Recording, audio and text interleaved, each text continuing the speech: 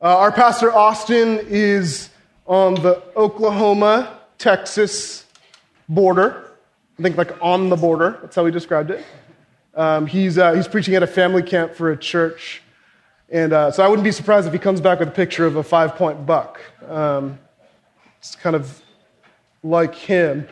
My name is Matt, for those of you who have not gotten a chance to meet yet. My wife and I have the joy of serving on staff here at GOC. We're both Bruins, true Bruins. We graduated a while back, but we've fallen in love with our church, with Grace Church, and with what this ministry is doing on campus. So it's a joy to serve alongside all you guys here on campus. If you're new, I just want to welcome you. Maybe it's your first week or your second week. Thank you for coming to join us at Grace on campus here on a Friday night. It's really, really great to have you guys.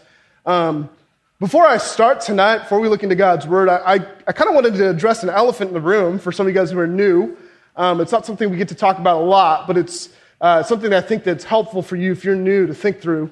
You might have noticed from coming on Fridays or coming on Sundays that we do a lot of preaching. We do a lot of teaching from God's Word.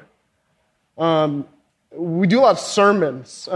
We have a seminary in the parking lot of our church dedicated to even training men how to do that, how to preach sermons. We call it in our world, we call it expository preaching is what we call it. All that really means, it's a big word for saying we take the meaning out of the text of God's Word, out of the text of Scripture. We're expounding on that, explaining what that text means. So we're not looking to add meaning to it. We're not looking to explain what the text means to me or to you. We're trying to see what would God have to say from His Word every time we look at God's Word. He usually has something to say about Himself. He usually has something to say about us, our responsibility. He usually has something to say about maybe a principle that we can hang our hats on. So, admittedly, at times it can be a little bit dense, a little bit full of information, the way that we preach, the way that we have sermons. So I want to encourage you, if you're new, to just hang in there. Trust that your appetite for this kind of teaching will grow, and you'll learn eventually how to engage this kind of preaching and listen and apply, okay? When I first came to Grace Church, I didn't know what coffee was, so it took me an entire year, like I kid you not, a year before I could stay awake in first service. Like our own beloved Pastor John.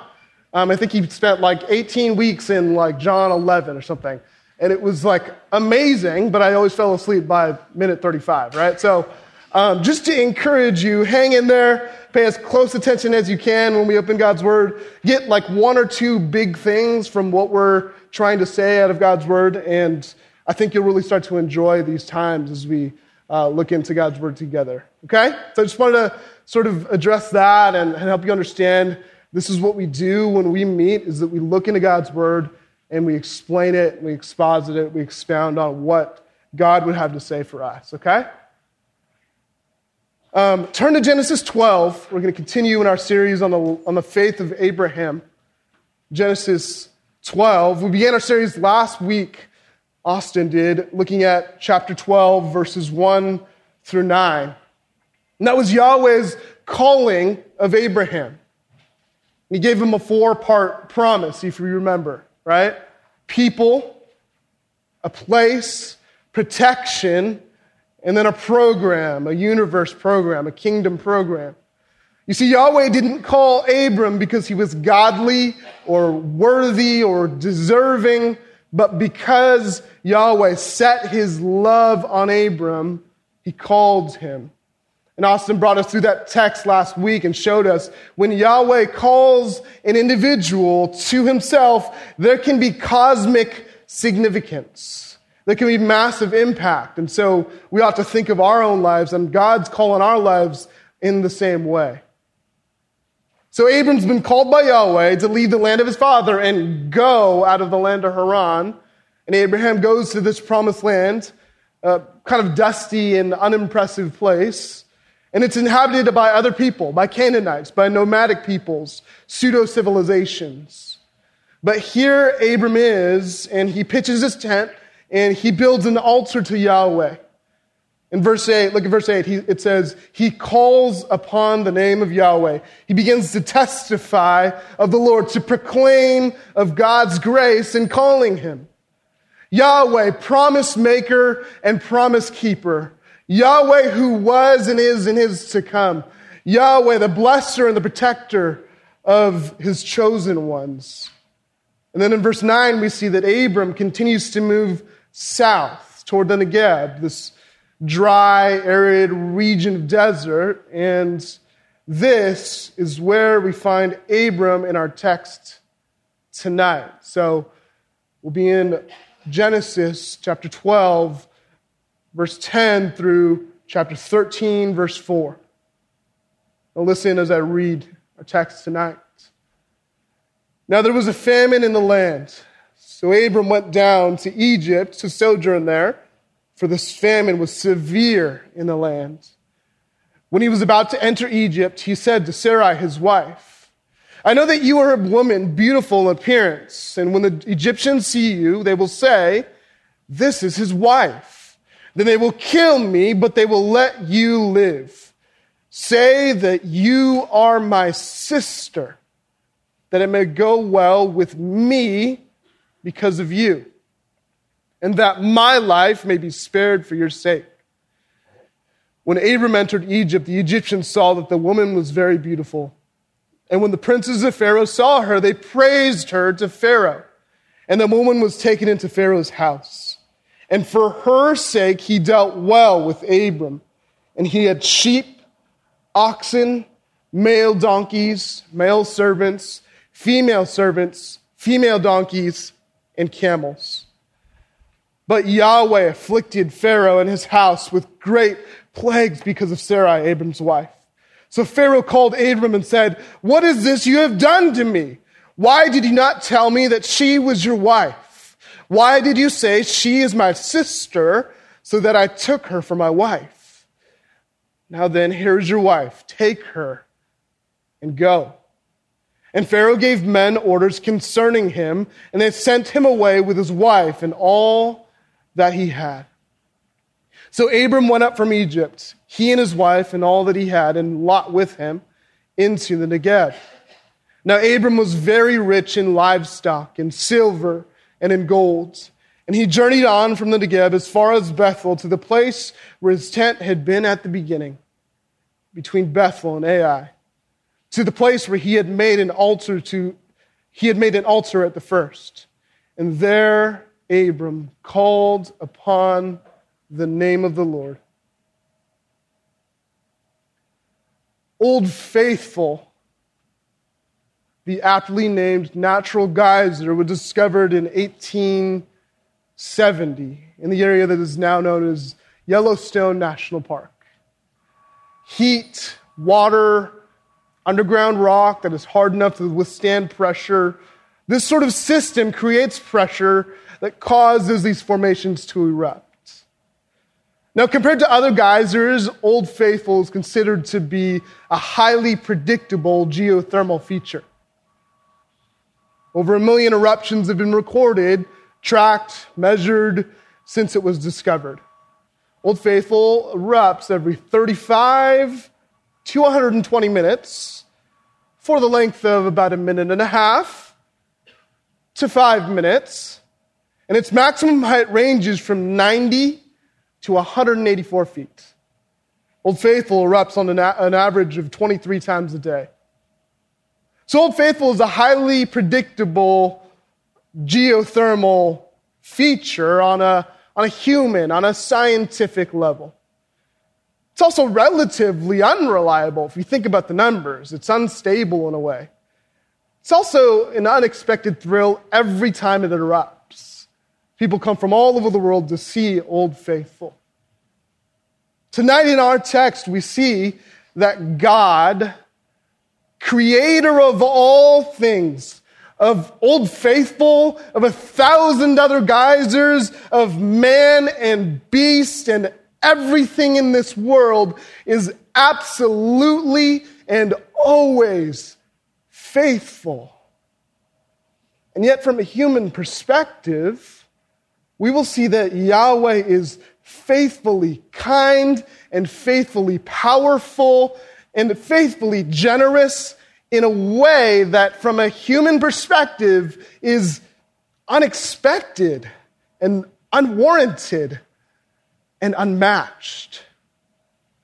Tonight we'll see from Abram's life that when we are faithless, Yahweh is ever faithful. When we take Yahweh's promises for granted, Yahweh still makes good on his promises because it is Yahweh and these are his promises. When we plot our own way through life's circumstances, thinking we know God's will, it is only God's wisdom and care and power that accomplishes his will.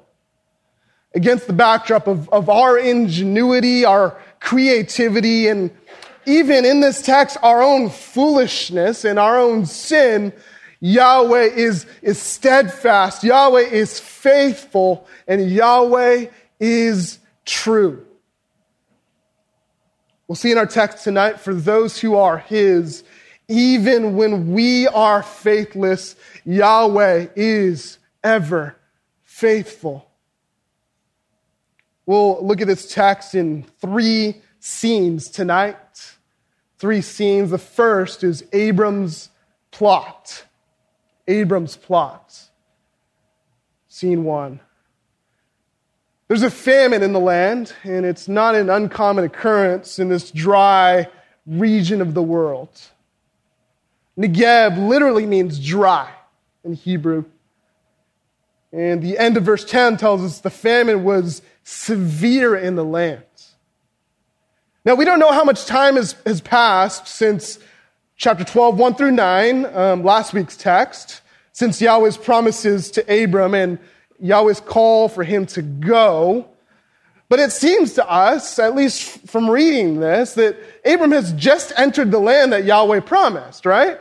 And now here he is already having to leave because he needs to go get food. Imagine Abram's disappointment. He had not possessed even an inch of promised land before he had to go and leave and find food. Here's Abram saying, I need food to live, and I need to live in order to inherit God's promises. And so while it may be easy to criticize Abram on the front end for leaving the promised land, it's a practical necessity here for him to go. Egypt was the breadbasket of the ancient world, mainly because of the Nile. Now, you don't have to be an ancient Near East expert to know that the Nile was crucial to Egypt's power and prestige in that land. Because of the pulsing floods of that great river, Egypt had crops. They had lots and lots of crops. Mainly grain crops, so you could say Egypt was the capital of gluten. Just saying. And so Abram journeys southwest to Egypt from the Negev. And as he is about to enter Egypt, he gets to thinking. Look at verse 11 again. He says to Sarai, his wife, I know that you are a woman beautiful in appearance, and when the Egyptians see you, they will say, this is his wife. Then they will kill me, and they will let you live. Say, you are my sister, that it may go well with me because of you, and that my life may be spared for your sake. It's a really interesting way to say, I love you. Sarah, even at the age of 65, she would live to be 127, is sort of middle age, and she's a beautiful woman. So out of fear, Abram devises a plan. He plots. He knows his wife Sarah is beautiful. He's seen and heard in his nomadic existence in the land tales of jealousy and murder and wife stealing. And Egypt in particular is a powerful, developed civilization. Its men are known to have a particular liking for women from other regions like Sarai. And all of this is a situation so insurmountable to Abram that he fearfully fashions his plan. He says, I need food. They're going to need my wife. Sarai, tell them you're my sister. Now turn to chapter 20, verse 12, and we'll look at, very briefly, another fact that will help us understand this. We're going to pretend like we don't look at this, because a very similar instance to the events of tonight's text will happen again in Abram's life in chapter 20. But that account helps us to understand a little bit more of the situation here. Chapter 20, look at verse 12. This is Abram speaking.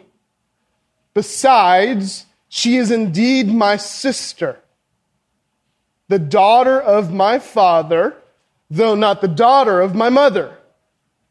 And she became my wife. Back to chapter 12. So we know from chapter 20, verse 12, that Abram and Sarai are actually half-brother and half-sister, right? It's somewhat common. Ancient Near Eastern experts say that this was seen kind of as a positive thing, actually, such that men who married someone that wasn't related to them would often adopt their wives as their sister. So actually what Abram is saying and wants to portray through Sarai is true, in part. But it's intended to deceive the Egyptians, to give a false impression of the truth. So it's a lie. Look at verses 14 and 15. What Abram predicted would happen is exactly what happens, but to an extreme. It says, when Abram entered Egypt, the Egyptians saw that the woman was very beautiful. And when the princes of Pharaoh saw her, they praised her to Pharaoh. And the woman was taken into Pharaoh's house.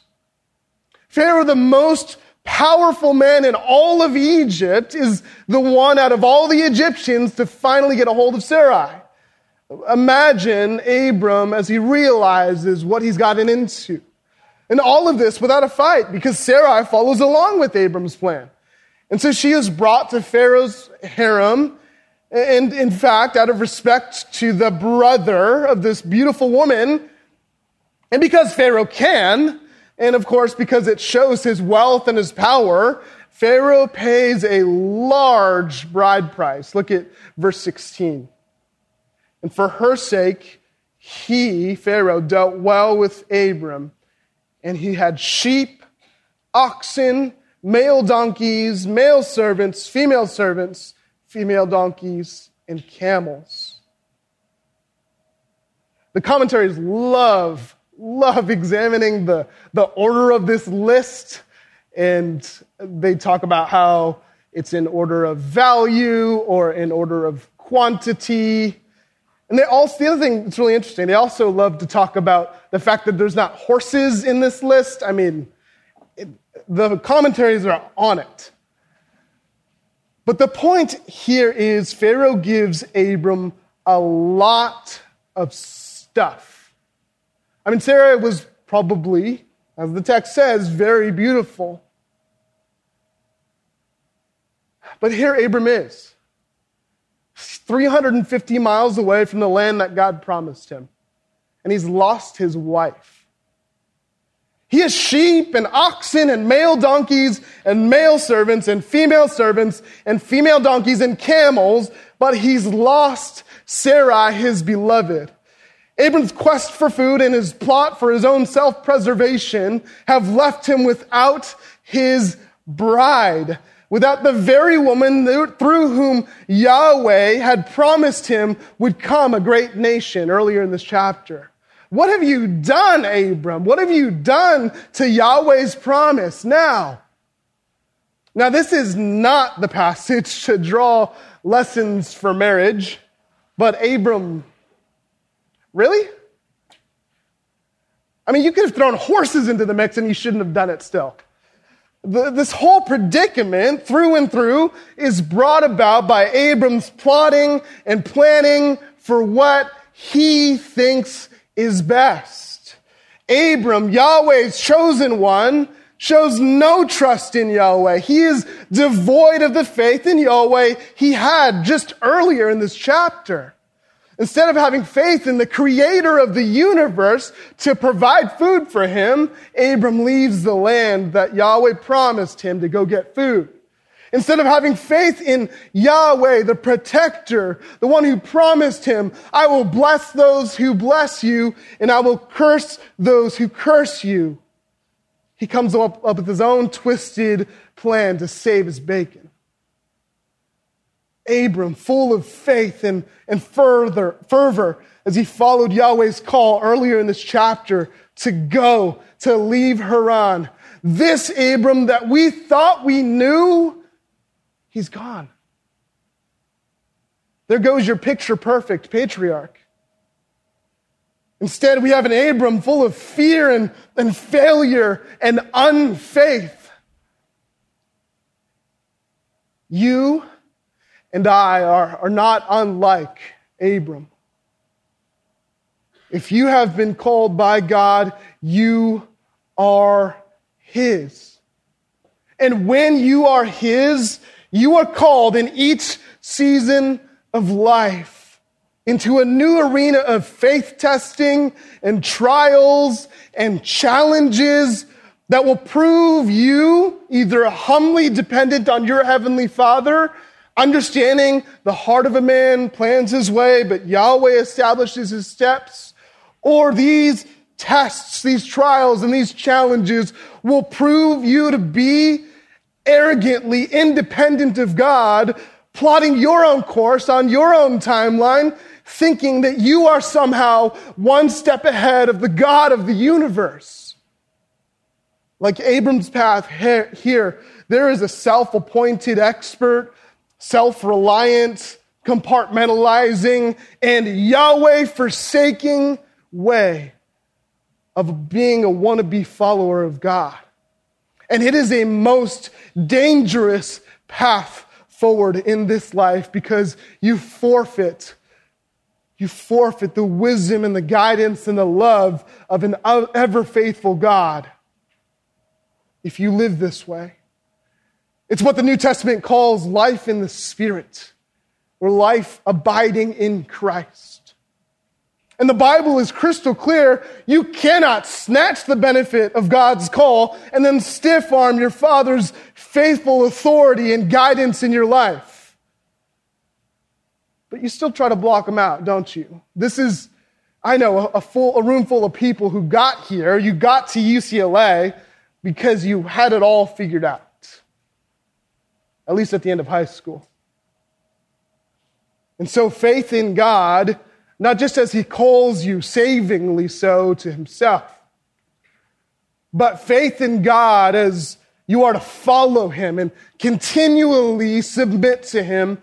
Faith in God as you are to walk and live by faith may be one of the more difficult yet more pertinent spiritual lessons you will learn in this season as a college student. And so I urge you tonight, learn to follow Yahweh in faith. Learn to trust Him in faith. Learn to wait on Him in faith. Learn to obey Him in faith. It's impossible to critique Abram for his actions and pin down exactly where he went wrong in this passage. But it's clear from all his twisted plotting that this great patriarch has lost his way in his journey of faith. So scene one is a cautionary tale for those who have followed God's call in faith. For us to continue in faith and see Yahweh true for all His goodness and all His promises. Scene one, that's Abram's plot. A sad tale. Scene two brings hope. It's Yahweh's protection. Yahweh's protection. Look at verse 17. But Yahweh afflicted Pharaoh and his house with great plagues because of Sarai, Abram's wife. Out of nowhere, Yahweh arrives on the scene. And if you didn't notice, there has been no mention of Him so far in our text. This story is so far all about Abram. Now, what do you expect here? After all the trouble Abram has gotten himself into, what would be fair? What should happen? What should a just God do? What should Yahweh do? We would expect Yahweh to strike Abram down, or to abandon him, or give up on him, or choose somebody else, or allow Pharaoh to have his way with Abram. But Yahweh demonstrates his incredible mercy upon Abram, that his faithfulness and his power might be demonstrated in this passage. And this is what we see over and over and over again, even just 12 chapters into Genesis. Adam and Eve sin against Yahweh, and we expect God to hit the reset button, but instead Yahweh graciously provides for them and then sends them out of Eden.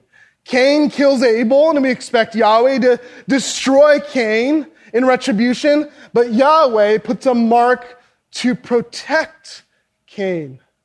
Yahweh sees the wickedness of man is great on the earth, and that every intention of the thoughts of his heart is only evil continually. And we expect Yahweh to completely wipe out mankind, but Yahweh graciously preserves Noah and covenants with him to never destroy the earth again in this way. And he tells him, be fruitful and multiply and fill the earth. Disperse, he says. Mankind after the flood comes together in defiance to Yahweh and builds a tower. They say, come, let us build ourselves a city and a tower with its top in the heavens, and let us make a name for ourselves, lest we be dispersed over the face of the whole earth. And what does Yahweh do? He spares them. And he confuses their language and graciously disperses them over the earth like he had originally commanded. Sin and failure met with unwarranted mercy.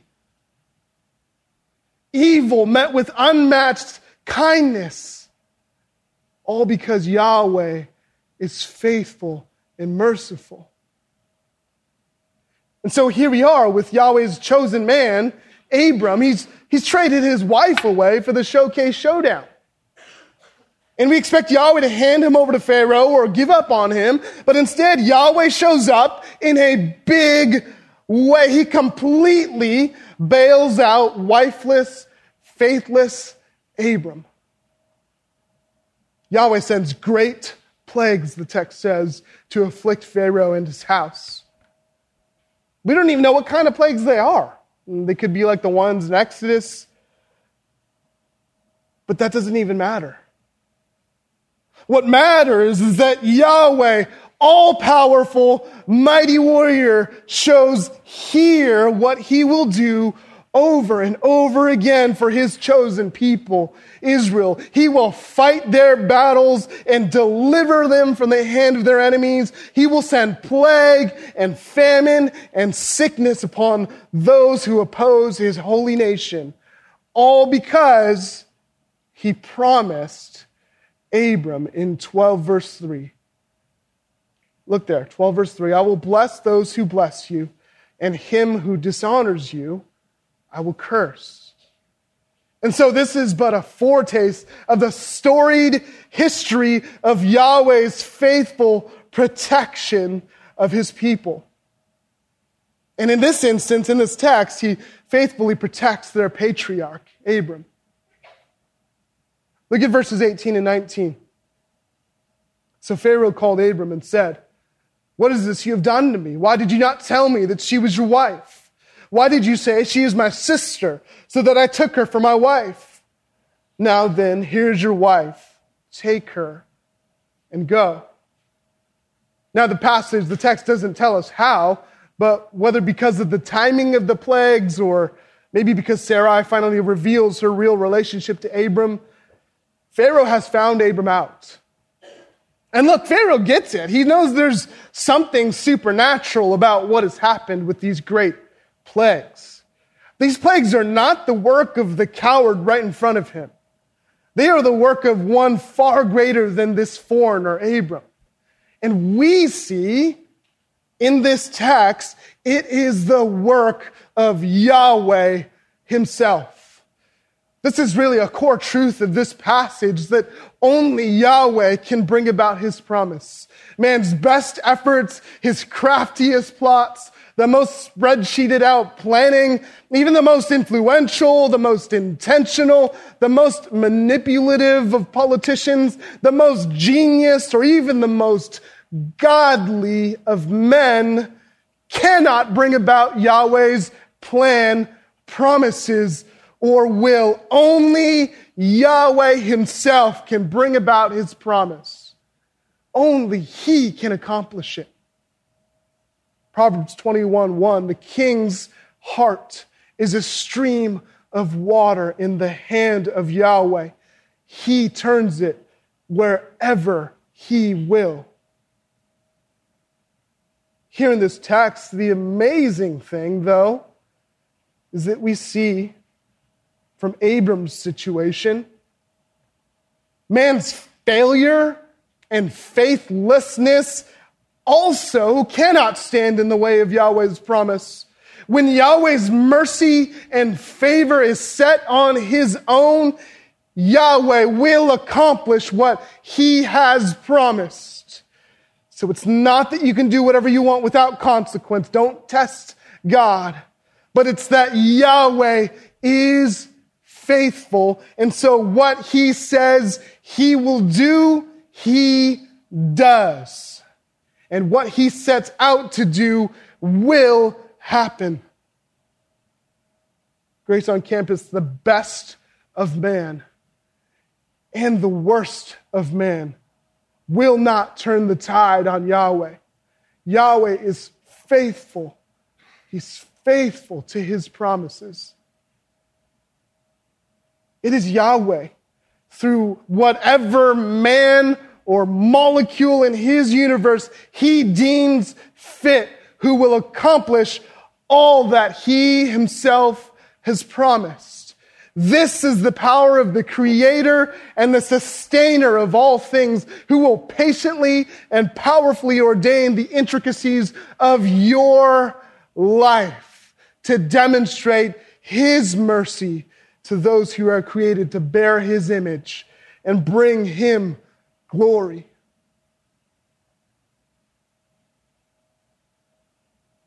How fitting is it here then that Abram is silent? He doesn't even get a word in. He shouldn't get to. He doesn't have to. There's nothing to explain. The foolishness of his lack of faith garners no further reasoning or explanation. But here we also see the irony is that Yahweh uses the tongue of the pagan Pharaoh to rebuke his chosen man. Now look at verse 20. Pharaoh gave men orders concerning him, and they sent him away with his wife and all that he had. With that, Abram is ushered out. He's sent away from Egypt. Here in scene 2, we see Yahweh's faithful protection of Abram.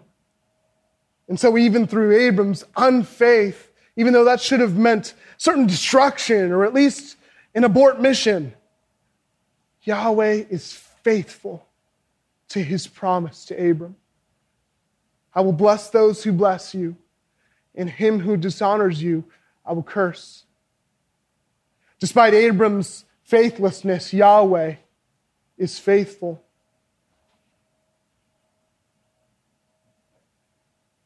Let's look at scene 3. Yahweh's provision. Yahweh's provision. Look at chapter 13, verses 1 through 4. So Abram went up from Egypt, he and his wife and all that he had, and Lot went with him into the Negeb. Now Abram was very rich in livestock, in silver, and in gold. And he journeyed on from the Negeb as far as Bethel to the place where his tent had been at the beginning, between Bethel and Ai, to the place where he had made an altar at the first. And there Abram called upon the name of Yahweh. So Abram moves on from Egypt, back through the Negeb, and to the place where he had pitched his tent before. where he was in the beginning of this passage. And while this kind of movement is nothing out of the ordinary for a nomad like Abram, this is a significant trip for Yahweh's chosen man. All we see as modern day people living in the United States is geography. But what we must see here is Abram's return to the land that Yahweh promised him. It signifies a return to the course of faith set out by Yahweh, the promise maker. Notice here, though, what's different about Abram's circumstances. Look at the end of verse 20, actually. It's a detail we kind of skipped over on purpose. Pharaoh gave men orders concerning him, and they sent him away with his wife and all that he had. Probably because Pharaoh was too proud a man to take anything back. Abram got to keep everything Pharaoh gave him in exchange for Sarai. Look at verse 2 of chapter 13. Now Abram was very rich in livestock, in silver, and in gold. Now if you remember our list of gifts in chapter 12 from Pharaoh earlier, silver and gold are not on that list. And so Yahweh is blessing and enriching Abram along the way, growing his wealth and his influence in the land, providing for his every need, blessing him and making his name great in the way that he had promised him. And so here in scene 3, we see Yahweh's abundant provision for Abram. In scene 2, we saw that Yahweh repaid Abram's faithlessness with sovereign protection. And here in scene 3, we see that what Abram lacked in faith, Yahweh repays abundantly in blessing. The mercy of God, the grace of God against the backdrop of Abram's lack of faith is so unexpected and unwarranted. Abram is so pitifully undeserving of such rich blessing, but Yahweh is a faithful provider. He owns the cattle on 1,000 hills, and he is a generous king. Yahweh is a loving and caring father who gives to his children who ask. All of Yahweh's blessing, all of it, material, situational, spiritual, it all comes unequivocally from his hands. And here with Abram, there is no doubt. These are not the spoils of Abram's plot against Egypt.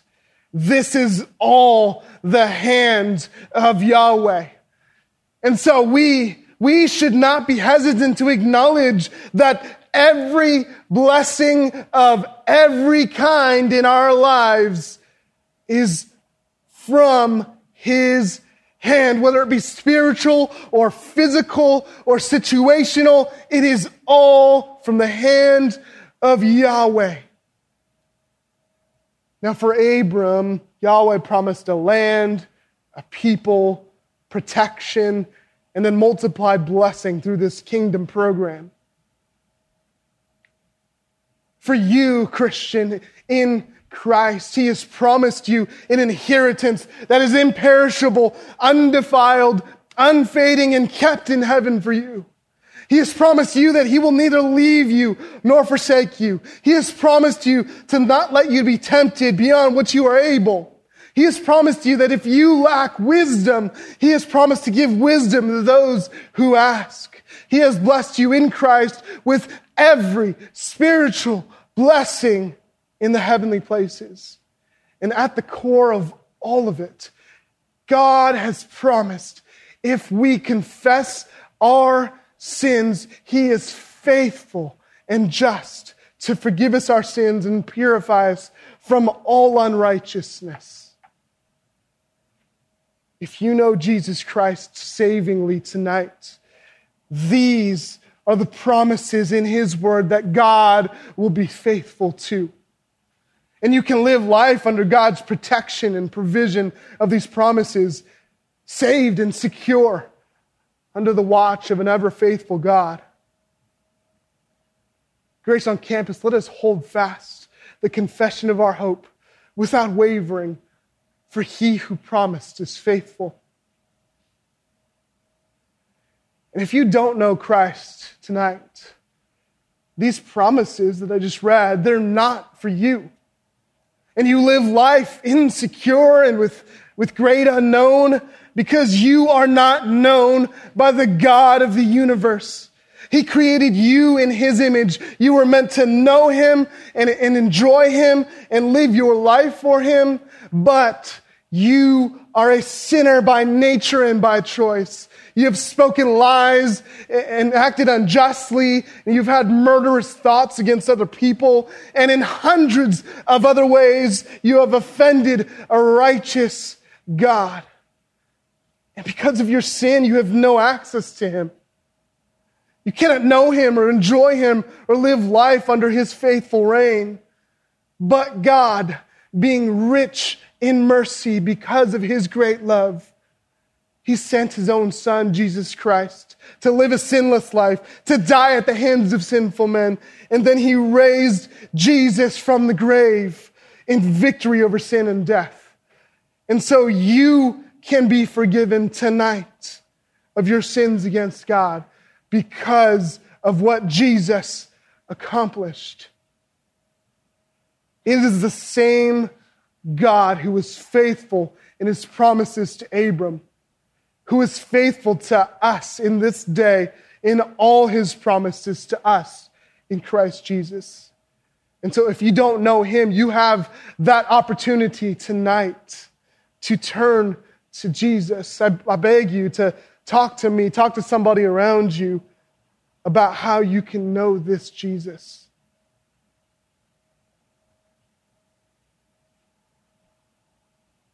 We find Abram again here in the heart of the land that God has promised him. He's calling upon the name of Yahweh. He's proclaiming publicly the mighty deeds of God. He's testifying of the faithfulness of Yahweh to his promises. It was in this place between Bethel and Ai that he had decided to leave and go find food. Here it was in this place that he devised his plot to deceive the Egyptians.